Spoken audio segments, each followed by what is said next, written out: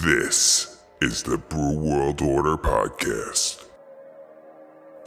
Welcome to the Brew World Order Podcast. My name is Mike Curtin. If you haven't subscribed yet, stop what you're doing and press that subscribe button. This is episode number 57, and in this episode I sit down with Manny Coelho of Lithology Brewing Company in Farmingdale, New York. Manny tells us about how a little mistake in brewing actually turned out to be a happy accident, how pumping the brakes every once in a while is not such a bad idea, and he talks about how him and his co-founders came up with the name for Lithology Brewing Company. It's actually quite scientific, but I don't understand it at all. Maybe you might. You know, some people actually consider me a bit of a scientist. Once upon a time ago, when I had hair on my head, I actually mixed shampoo and, wait for it, conditioner together. And it made my hair not only silky, smooth, but cleaned it. I turn around a couple days later and I see it in the store. I'm not saying I came up with it, but I'm not saying I didn't come up with it either. What I am saying is I'm quite a genius and I'm owed a lot of money from these shampoo people. But enough about my hair and how I wish I still had it. Let's talk about the episode at hand that you're about to listen to, because it's way more interesting than my shampoo expertise. So sit back, crack open a beer, and enjoy this podcast. Manny Coelho grew up in Mineola. He attended college for film, but after he finished college, his grandfather asked Manny if he'd like to take on some side work as an electrician's assistant for a short while.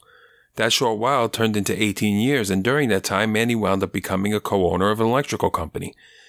In 2011, Manny brought his good friend Lee Kaplan, a geologist by profession, a home brewing kit as a present after the two had taken an interest in craft beer. They started brewing together, once a month at first, but before they knew it, their hobby had quickly become an obsession, and they began brewing close to twice a week. They invited Kevin Kane, also a geologist, to help them out.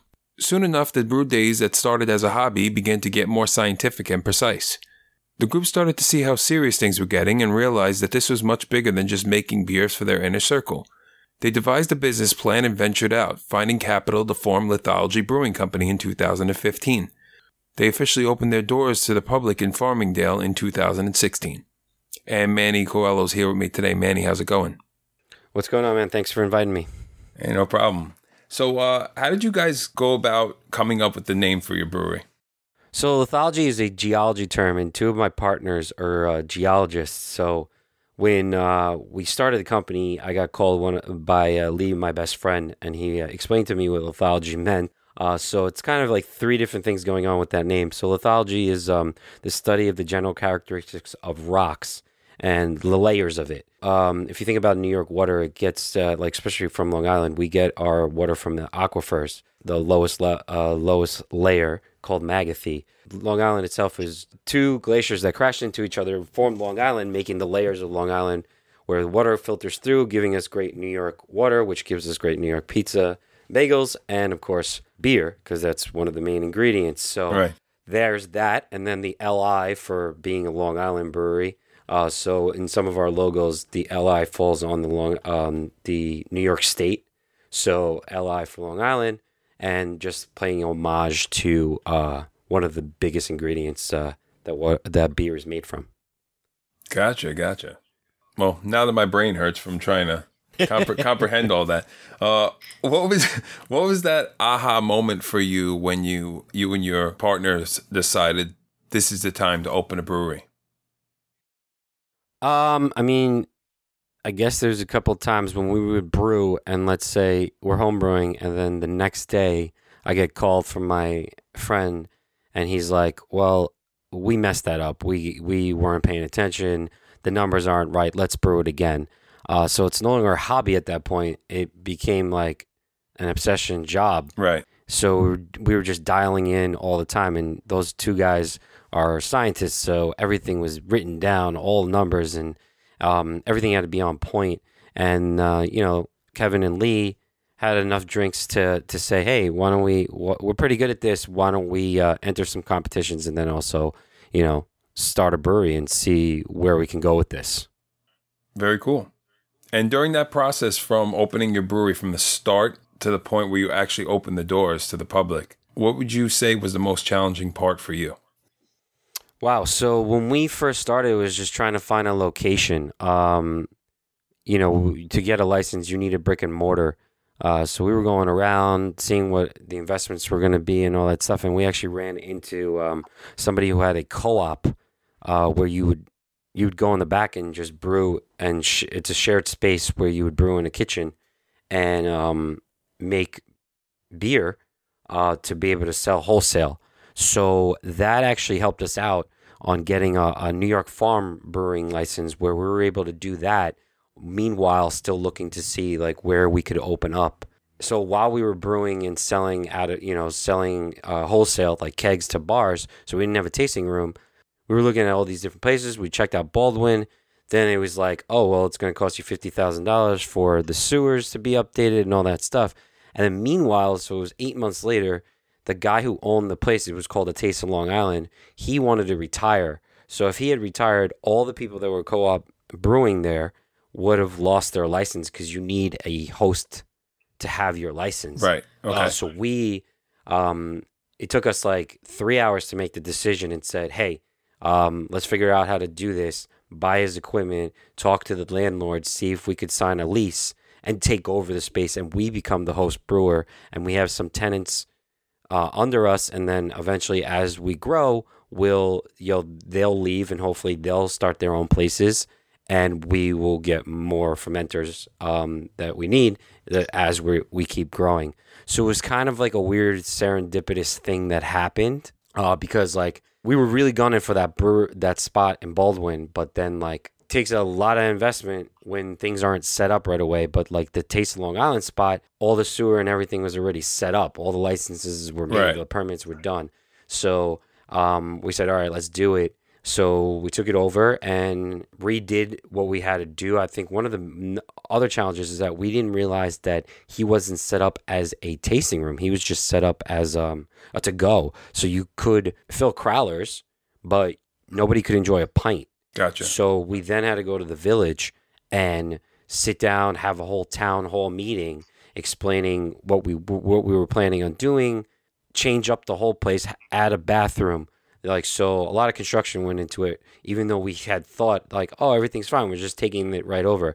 No, it wasn't the case. So we had to actually apply for a permit to be able to have people come and enjoy pints and flights instead of just like a little sip and then crowlers only. Like that's not what we had thought that we were able to do. So we had to then pick up that license. So as much as we were like, oh, okay, we have a space that has all the other permits taken care of, it's like, now there's something else we got to take care of. So we quickly, with my construction background, we started making a bathroom, redoing the tasting room, making it more of a tasting room look, and splitting the brewery up / tasting room area up. So that's kind of how we had to go about it to be able to open up to the public, to have them be able to sit down and enjoy pints and flights. And how did you guys go about finding the capital to fund that? So when we first became a brewer, we actually did a Kickstarter. We came up with the capital that way. Some of it was that way to raise money to get kegs and a keg washer and a van, and just to get us kind of started. And then our personal, partners, the 4 partners had to put in some money to keep it going. So everything was all based on us coming up with the capital. We didn't really want to involve investors just yet. We were trying to do, keep doing it ourselves until we really had to go big on asking for investors. But the Kickstarter definitely helped us, for lack of a better word, get started. Right. You have you and 3 other owners. How do you feel that it works better for you having 4 owners rather, than just being the sole owner? Well, I think it's that every owner has a role, and they can help out in different locations. Like I've owned my own company. I was an electrical contractor for 18 years. Owning a company itself is just putting out fires, right? Right. You're just constantly, something's coming up. It's just like, you got to do this, or this happened, or that happened. So having 4 heads to help out definitely is huge. There's sometimes that could be frustrating, as in like trying to everyone be on the same page. But we all pretty much, when we sat down to become this partnership, we all knew what we wanted to do with the company, where we want to go with it, and how fast or slow we want to go with growing it. Everyone knows kind of like their ownership roles, what they have to do, what they take care of, and what we all can help with, like each other. Like, oh, well, I do certain things here, and then I know who I have to or can ask to help out. And then like if someone's doing other roles like taking care of payroll and QuickBooks and all other stuff and they need help, I can jump in, or the other partners can jump in as well. So it does help out a lot. Gotcha. As far as assigning everybody like kind of responsibilities, what's something you never thought you were going to have to deal with when owning a brewery? Wow. You working the bar shift? So it's fun at first, and then it becomes like you're doing everything. As owners, at first we were like, oh, okay, we got to brew. All right, so who's doing this weekend's bar? Who's doing next weekend's? And then we end up having to hire somebody, but then if they can't come in, you're still backing that up. You're still a bartender. You're still a bathroom cleaner. You're still a sweeper. You're doing not just brewing. Right. I always tell people when people say to me like, oh, what advice do you give if someone wants to start a brewery? And this is a little bit of a joke, but it's also kind of like, if it's still your passion, don't open up a brewery. Right. It's for you to want to be a brewery owner. Your passion should also be putting out fires. Like you should want to be okay with and happy with that every day is some new challenge that you wouldn't even think about. Like, oh, the storage room ceiling fell because, the tenants upstairs left the bathroom flooding. The doors are locked because, it's freezing outside. Oh, you gotta get there to let the assistant brewer in. Even though you're an hour away, you got to drop everything to go get them in, or else no beer is being made. So like, not to say that you shouldn't try all this, but like if you just like brewing beer, get a job at a brewery as a brewer. If you like doing everything else also, sure, own a company. It does help that I did own a company before this. Everyone's always asked like, what's better? Well, I like coming home smelling like beer, not smelling like insulation and copper. But a lot of it is kind of the same. Like there is just a lot of other things that come up. Like I would say 10 to 15% of it is brewing. The rest of it is dealing with a lot of things. Right. Customer reviews, Yelp, Google, time. Make sure the schedules are up. Make sure that, you were closed today? How come you didn't say that on Google? Oh, call Google. Google, why aren't you updating? Like there's things that you don't even... Like, you're like, what? I got to call Yelp, and then they're asking me about ads and all that stuff. Like, all I wanted to do is brew beer. Right. But no, there's a lot to it, Oh, how come people just don't know about us? Well, because you're not spending enough on Instagram ads. Like, what? Like, there's a lot more than just the passion that you had for making, your chocolate brown ale that you made, with your best friend while drinking some whiskey in a garage. Right. Yeah. So I'm sure there was a moment for you that kind of stuck out as a defining moment. Was there a moment for you that kind of sticks out in your mind that you realize like, yeah, we're doing well. We're kind of successful now. Like, that first moment. Yeah. I was out at a bar and somebody was wearing my t-shirt that I didn't know. It's a weird thing to think about, but like, right. To be out somewhere that was nowhere near my house, nowhere near the brewery, right, and then seeing somebody wearing Lithology, and then at a craft beer bar, and then asking for it, but it's not on. So it was kind of great to see like, oh, they're requesting it. So now the bartenders are like, oh, we should reach out to Lithology. Thought that was great. And another one is like winning Long Island Brewery of the Year for the New York State Craft Brewery Award. Gotcha. Talking before about all the things that come up and things you have to deal with, like, updating Google and little things like that. How important is a mental break for you, and what does that look like? A mental break is hugely important. Me and my wife travel a lot. I mean, the only reason why I work is so that I could go my next trip, because I guess That is my mental break. Mental breaks are hugely important. You could get wrapped into the, oh my God, this went wrong. Oh my God, this deadline of this beer needs to be out. And especially with the last year that we had, I didn't realize how much it was important because I didn't go away. And I was just taking, every day was a new pivot. Every day was a new guideline. Every day we had to lay somebody off and like I had to be here by myself because the only way to pay my salary is the brewery had to stay open. So it was a lot. I guess but I'm going on a tangent, which I do. I guess it's shut off the damn phone. Right. And also realize I'm not curing cancer. Okay. I'm making beer. Right. So in the end, like I take my job real seriously. I want to get deadlines in, but like in the end, like after the year and a half that we've had, I realized like it can wait if it means that much stress.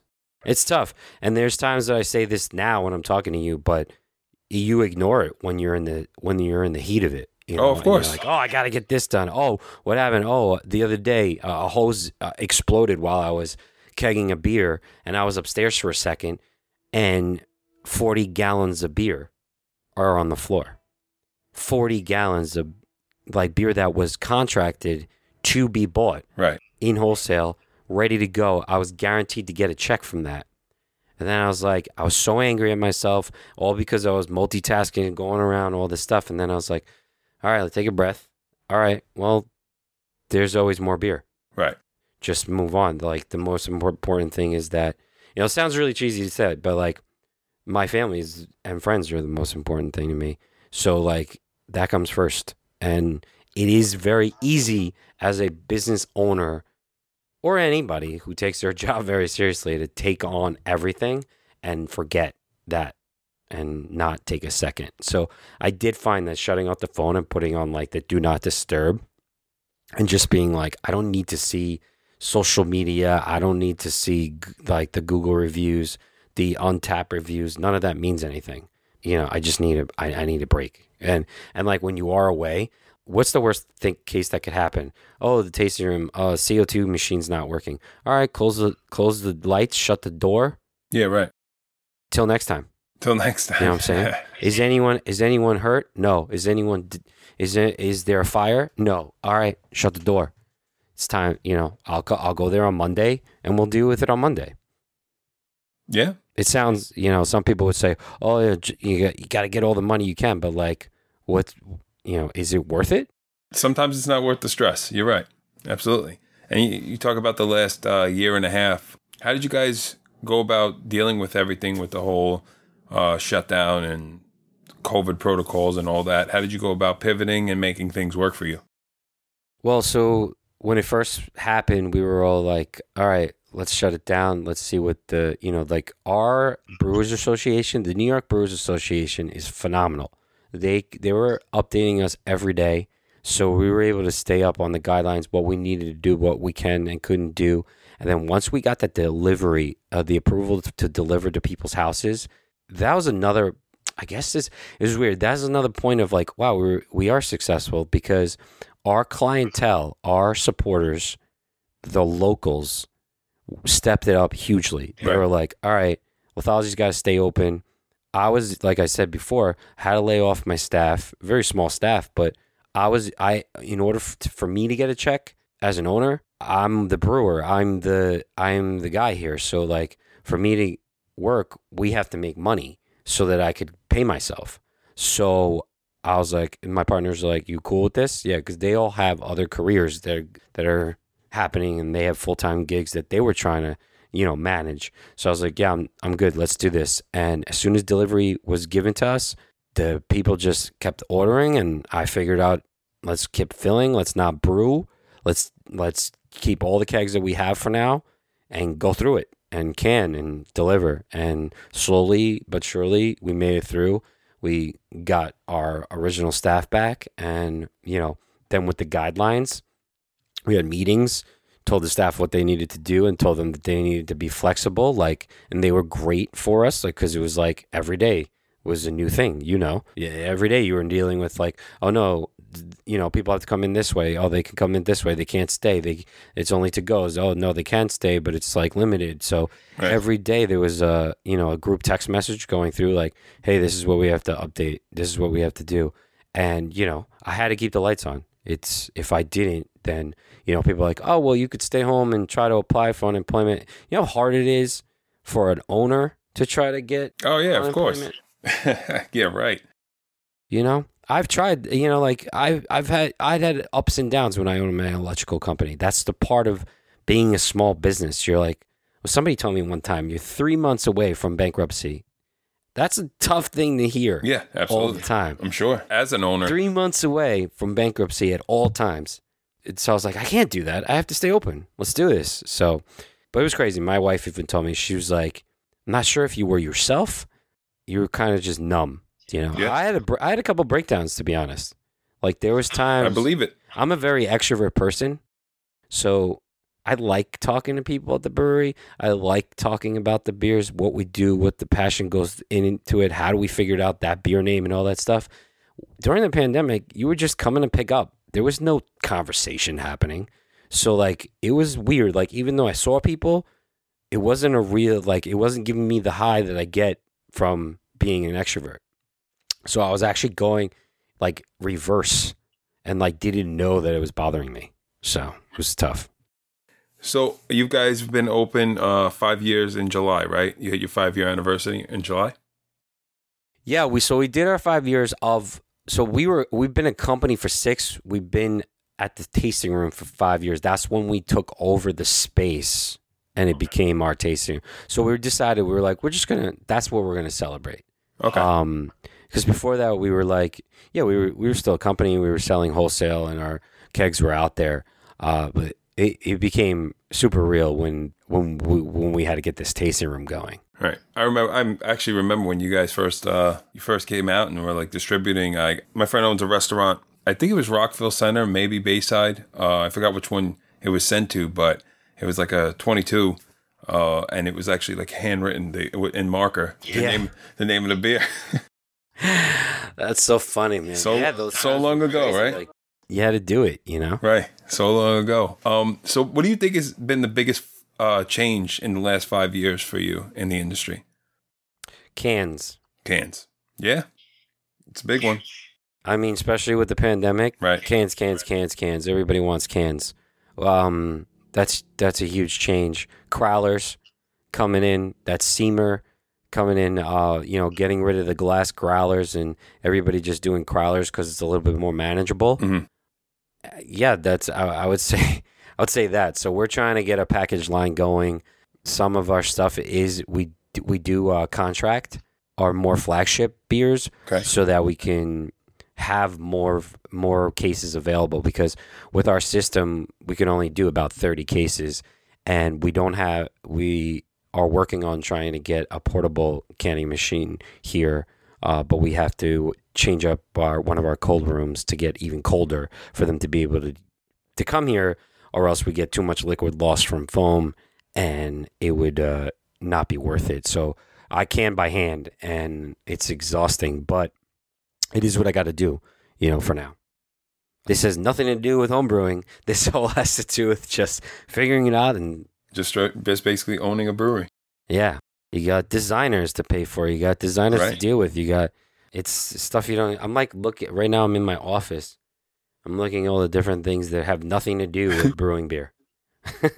Speaking of beer, what was that first beer for you that you had that kind of opened your eyes to the craft beer world? Founders IPA. It was my go-to for a very long time. Right. Yeah. Like, my favorite beer to drink is a Guinness to start off the night. Just, I know it's a mainstream beer. Right. But that's how I start off my night sometimes. If it's going to be a long night of drinking. Right. But like my go-to, I guess some would say that's not even craft beer anymore, but I like it. And I don't care what anybody has to say. I mean, it's a good IPA. I love Founders all around, man. The stuff they put out is just phenomenal. Good stuff. No, I really like the Founders IPA. It's haven't had one in a while, because believe it or not, when you're around this all the time, you kind of get sick of it for a moment. Of course, there's so many different beers to try too, and it's just oh my god, it's constant. So I'm sure. I take a break every once in a while. I go to my whiskey and sometimes even my wine. Same. I'm not shy of all things spirits and alcohol. Gotcha. So what would you say is next for your brewery? What does the future look like for Lithology? That's funny. A lot of people ask that question. So the next is definitely stepping up our canning game.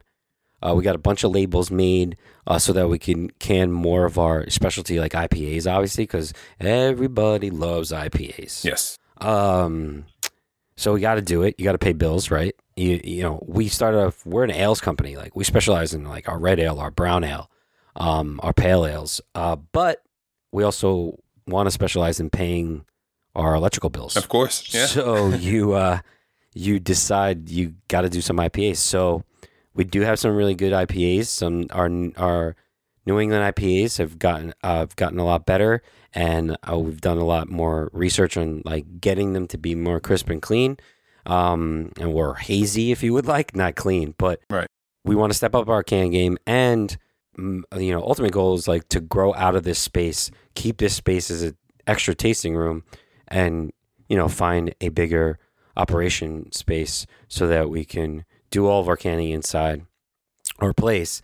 And with our New York Farm Brewing license, we're allowed 5 satellite tasting rooms. So, you know, the ultimate goal would eventually to grow to 5 satellite tasting rooms, including the original tasting room. Right. We don't want to overdo it all the, you know, and then like spend too much, get too much in debt, and then, you know, close down because we're like, oh, it's so great, let's do it. Strike while the iron's hot. I'd rather slow grow it. I'd rather do it the right way, make sure this tasting room is run the correct way. And then get into another spot and just have a tasting room there where it's showcasing our New York made beers. And so then this way we could also sell our the New York spirits and wines that we get to sell as well. Right. Slow and steady. Nice and easy. That's what we're trying to do. Yeah, man. Trying to do. I know sometimes, you know, your eyes get huge, and we did that. We did that in the beginning. We're like, let's do this, let's do that, get this, get that. And then you realize quickly, when you're not the new kid on the block anymore, right? Things slow down, and you just spent a lot of money, and now you got to pay all that off. We quickly had to pull the reins. And that's what we had to do. So I know you had briefly mentioned before some advice, but if someone came to you asking you for advice on opening their own place, their own brewery, what would you tell them? I would say, ask yourself, like I said it before, ask yourself if you like to put out fires. Right. What I mean by that is dealing with a lot of problems every day that have nothing to do with brewing and brewing stuff. If you like that, either decide if you want to be a partnership or sole owner. Just make a game plan. Have everything business-wise worked out before you start brewing as a company. Everyone should know their place. Everyone should know what would happen if they decide to leave, if someone gets hurt, if someone dies. Unfortunately, it's conversations you have to have before you even start brewing beer as a company. And it's just something people don't, oh, it's great, I'm going to brew with my friends, it's so great. Right. Yeah, it's great. Or, it's amazing. You know, and it's great when people are like, I want to come and help, you know, I'll sweep for free. Yeah, and then what happens if you get burnt by 180-degree acid water? Right. It's no longer free. I'm paying for, your medical care, and you're now suing me. Right. So, like, stuff gets real quick. So you have to have all those hard conversations before. One of my friends said, like, good contracts make really good friends. Right. Basically. So just you got to get it out, and then you can move on from there and just have like a business plan. Like, what do you want your brewery to stand for? What kind of beers you want to do, and go on from there. But definitely have the hard conversations before. Okay. So did you happen to have a funny story for us? What, none of that was funny? No. It was absolutely hilarious. Funny story, I guess. I don't know if this is a really funny story, but like everybody asks us, like, how do we come up with names and stuff? And some of the stuff is like, you know, the names of the beers is like, hey, we have a group chat, and we're like, all right, this beer's coming out. What do we call it? And everybody gives in their top 3, and then it becomes like we start making fun of each other's dads and moms, and then somebody just finally picks up a name. But everyone wants to know, like, our first beer ever made. So when we were brewing in the back, we were told an efficiency rating of the brew system. So when we decided to be a brewery, we came up with the LBIPA. So we were like, all right, we're going to brew the LBIPA as our first beer. So based on what we were told the brew system could give out, that's how we brewed it. When it was made and it came out, it didn't taste like an IPA. It tasted like a pale ale. Right. Because the guy had no idea what his real efficiency was. So we're like, well, we gotta sell it. What are we gonna do? We're like, well, we're not calling it an IPA. It's not bitter at all. So let's just call it. And like we were filling keg 21, and it was our first beer sold legally. So we're like, well, 21, legal age of drinking, first beer. Let's just call it legal. Legal APA. We sent it out. We're like, we're probably never gonna even sell this again. It just so happened to be one of the better beers, the best beers or most common beer that everybody likes on Main Street. So now we had to make the beer that was not supposed to be made. That was not supposed to be a pale ale and make it taste the same that people were enjoying. But yet, now that we know the new efficiency, we had to recreate that recipe with not as much hops because it no longer needed that many hops. So we then had to make the mistake on purpose. Gotcha. The right way. That was fun because it brought back, like, the home, the experimental times. Right. Yeah. That's awesome. So, like, that's how the legal APA became. It was it was a mistake. And now we have the legal APA and the LBIPA. LBIPA and both the legal APA and LBIPA are one of our flagship beers. That's actually awesome. Very cool. So I have a little segment called Quick Fire 5. 5 quick questions, beer related. Ready? Yeah. All right. Somebody walks into your tap room. One of the beers you recommend they try? LB's Knees, if it's right now. If it's all the time, Designated Hitter. All right. Favorite brewery other than your own? I would have to say Founders. Favorite style of beer? Right now, I'm really digging West Coast IPAs. West Coast IPA. Barrel aged, imperial, or both? Neither. Neither. I don't like it. I'll brew it. I have a barrel aged brown ale, but I have one and I'm done. Yeah, that's what I love about it. And you have one keg of beer to hold you over for a 2-week quarantine. What beer are you choosing? Keg of beer to hold me over. I would have to probably go with our Local Gold. Local Gold. Local Gold by Lithology. It's West Coast IPA. We use Eldorado hops. One of my favorite IPAs that we make. Awesome. Well, I hope to try that very soon. I'll be making a trip. It's on tap. We tapped it last week. Awesome, man. Manny, that's all I got for you. Amazing. I'm Mike Curtin for the Brew World Order podcast with Manny Coelho of Lithology Brewing Company in Farmingdale, New York. Thank you, man. Thank you. Hey guys, thank you so much for listening to my interview with Manny Coelho of Lithology Brewing Company in Farmingdale, New York. Whether you're passing through, you live in the area, or just visiting a friend nearby, definitely check him out. Give him a follow on social media while you're at it. Every other Sunday I'll be releasing a new episode, so subscribe and you'll never miss one.